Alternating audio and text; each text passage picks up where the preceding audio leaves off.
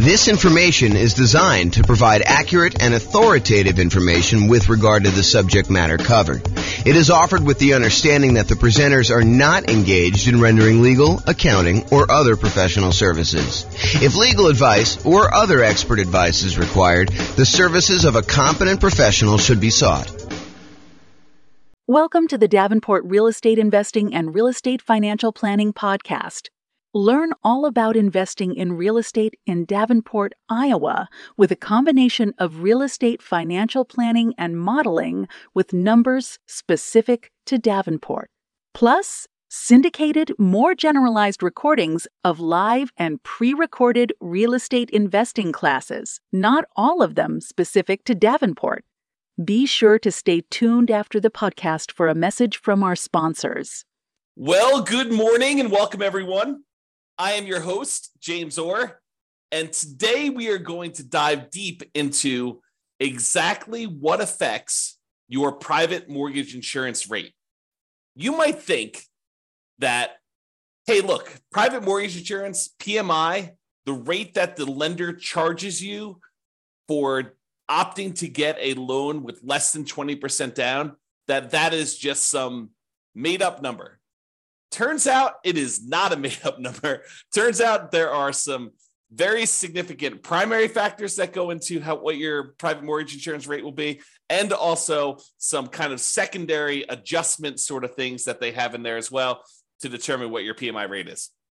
So quick recap before we dive into the factors.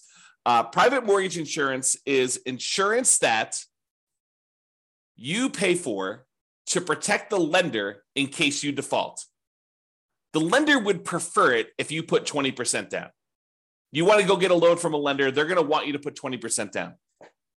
However, you say to them, hey, look, I am less interested in putting 20% down. I would really prefer to put 15% down and buy this investment property. Or I would prefer to go put 5% down, move into the property, live there and house hack, and then maybe some point in the future convert it to a rental. Or maybe I want a nomad where I want to buy a property with 5% down. I want to move into the property, live there for at least a year till I save up for my next down payment, and then move out, convert that previous one to a rental, and repeat this process until I have as many rentals as I want. And you're like, look, and the lender says to you, look, I'll tell you what, I would prefer it if you put 20% down. In fact, I would prefer it if you put more than 20% down, because then I am even more protected. And I will reward you by putting more down by improving your interest rate. So not only will your interest rate be better if you put more down, but you'll also be borrowing less. So therefore, your cash flow, when you eventually convert this to a rental property, or if you're buying it straight up as a rental property, will be better. However, I'm not unreasonable. I will tell you what I'm willing to do. If you insist on putting less than 20% down, I will make you that loan. I'm going to charge you a slightly higher interest rate, and I'm going to require that you go to this third-party insurance company, and I'm going to request that you pay them a premium that protects me in case something happens to you and you end up defaulting. Okay? And so you say, okay, I'll tell you what. I want to put up 15% down to buy this investment property. I don't have to move in at all. Or I want to do some type of house hacking or nomading or strategy where I'm buying like a property that I am going to live in some other form, and I want to put less than 20% down. So I am willing to do that. What impacts my private mortgage insurance rate? What determines how much my rate is? And that's what we're covering today. So here are the primary factors. Now, before I go into the detail of what the primary factors are, there can be hard minimums for the PMI rate as well, regardless of any of the adjustments. So they may say, look, whatever your rate is here, but there may be a bottom threshold that says you can't go below this amount. So realize that there may be some adjustments you get where you get a benefit of having this thing, or there may be other ones where it's sort of like a penalty where they will charge you more for doing it. Okay, so what are the factors? And think about it from their perspective, right? This is a third-party insurance company who is going to insure the risk to the lender that you will default. So what are the factors that go into whether they will have to pay out? Because that's how insurance works, right? Like if you're going to get insurance on your house and the lender might have to replace your house if it burns down, one of the things that they're going to want to know is, well, what am I on the hook for? How much of a house am I going to have to replace? So what is the value of the property and what is the insurance amount you're going to want to have coverage for? And they may also say, look, if you're going to come in here and you want to get fire policy on your property, if you're going to be willing to pay the first $10,000 or $20,000 as a deductible against the claim that you're going to make, well, your insurance can be a little bit lower because we're likely to have smaller fires that get caught and they're not going to have as much that we're going to pay out. Whereas if you say, look, I only want to have a $500 deductible, then your premium, how much you have to pay for that insurance, is going to be higher. Similar things are happening with this private mortgage insurance, where they're looking at the factors and how much they might need to pay out. So for example, what is your loan to value of the property? If you're at 19% down payments, you're very close to that 20% down, and they may have to pay out only 1% if you default, because the lender only has coverage for 20% of the property value. Like if they are looking at that and they only have a small amount that they might pay out, the private mortgage insurance premium is going to be lower. If your loan to value is higher, if you have only put 5% down and they might have to pay out 15 or 20% in order to protect the lender, your premium, your private mortgage insurance premium, is going to be higher. So the higher the loan to value, the higher the PMI is going to be. Okay.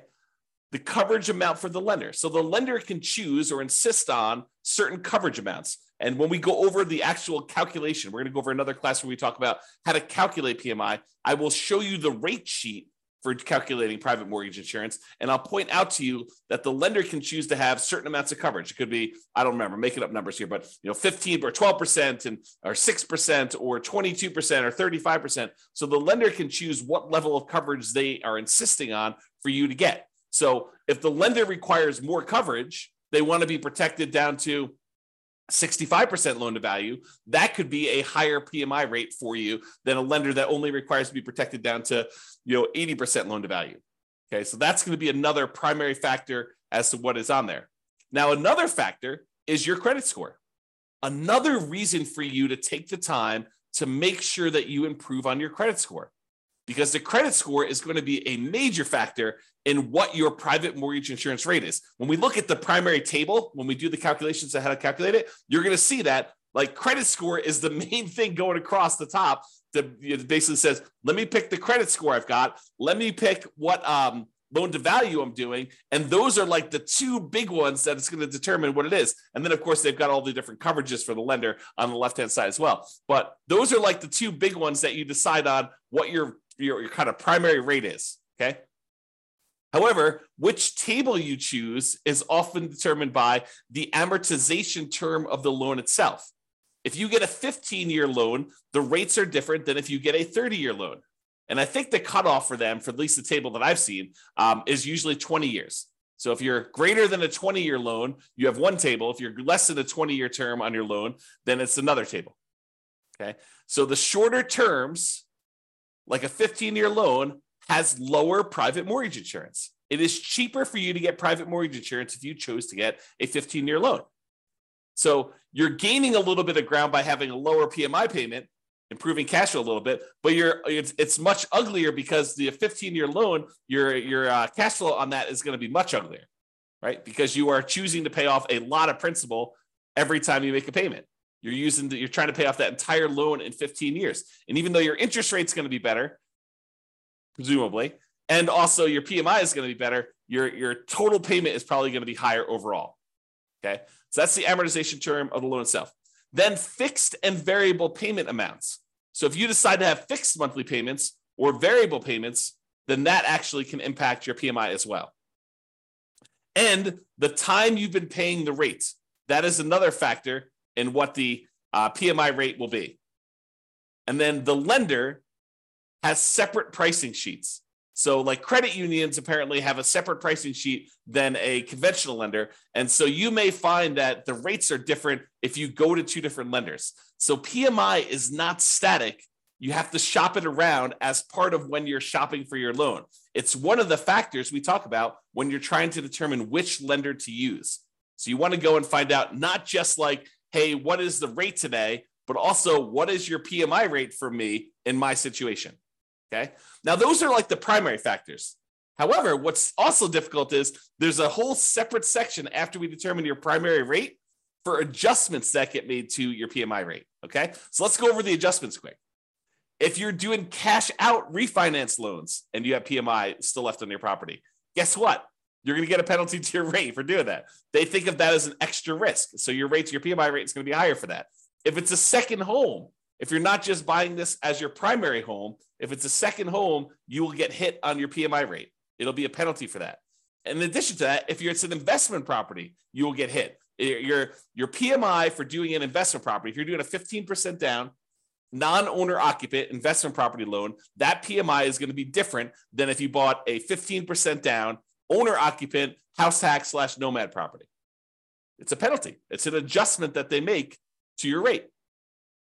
If you're doing like a single family home or even a duplex, those rates are different than if you do 3 or 4 units.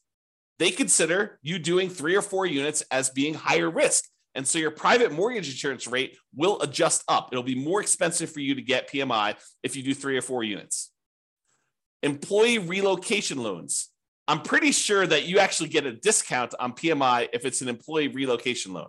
Not sure why, but apparently if your employee is willing to relocate you, then you actually get a slight discount. It's a relatively small discount, but you get a slight discount for having an employee relocation loan. If you have a manufactured home, I'm pretty sure you get a penalty for that. That's an adjustment on there. If it's a lender paid monthly premium, which I'm not even sure you can get, but maybe there is one. But apparently there's a lender paid monthly premium adjustment. So if the lender is paying monthly for you, there's an adjustment for that. Declining renewals. I have a feeling that this means that the PMI gets lower as you renew each year. Okay, and there's a penalty for that. If you're paying an annual premium, I think that there's an adjustment for that. I actually think the annual premium gets you a slight discount. We'll see this when we do the rate sheet. We do the calculations. We'll look at all the adjustments and we'll see how it moves. Okay. Refundable monthly premium. So there was a time where private mortgage insurance was refundable. I have not personally seen any PMI loans where you have a refundable monthly premium. Perhaps there is one. Maybe it's more expensive. I don't know. But the PMI that I've been seeing for the last few years, at least, has been where the monthly premium is non-refundable. But if there was a refundable monthly premium, that would probably be a rate adjustment for that. Now, if you have a high debt to income ratio, if your debt to income ratio is greater than 45%, then there's an additional penalty for your PMI rate. So like not only is your credit score a major factor in what your PMI is, but if you have a really high debt to income ratio, if you're kind of like pushing that limit and trying to get in and purchase a property that's more expensive, that's going to push you over that 45% DTI, that will also impact your PMI rate and actually make it worse for you for your debt to income, because it's like penalizing you and then saying, oh, we're penalizing you because you're already high on your DTI. It's going to be a higher DTI anyway, because we're going to add to that. Now, here's an interesting one. If there's more than one borrower on the loan, it does reduce your PMI rate. So if you're just getting a property yourself, PMI is one rate. However, if you and your spouse or you and a partner end up getting a loan on a property together and you're both on the loan itself, actually PMI can be reduced, which is interesting. And we'll see the order of magnitude of these adjustments. We'll show them to you when we do the calculation. I think I'm going to do the calculation in the next class. It's either the next one or the one after that. So next week or the week after that. For those that are listening on a podcast, it'll probably be a couple months. But for the guys that are doing the daily classes, it'll be like next week or the week after that. So we'll actually go over what the exact adjustments are. All right. So in conclusion, lenders prefer you to put 20% down. However, if you insist on putting less than 20% down, they may opt to make you the loan, but they might require you to purchase third-party insurance to protect them in case you default. That is private mortgage insurance. That's basically what is happening, okay? Now, how much your private mortgage insurance has many factors.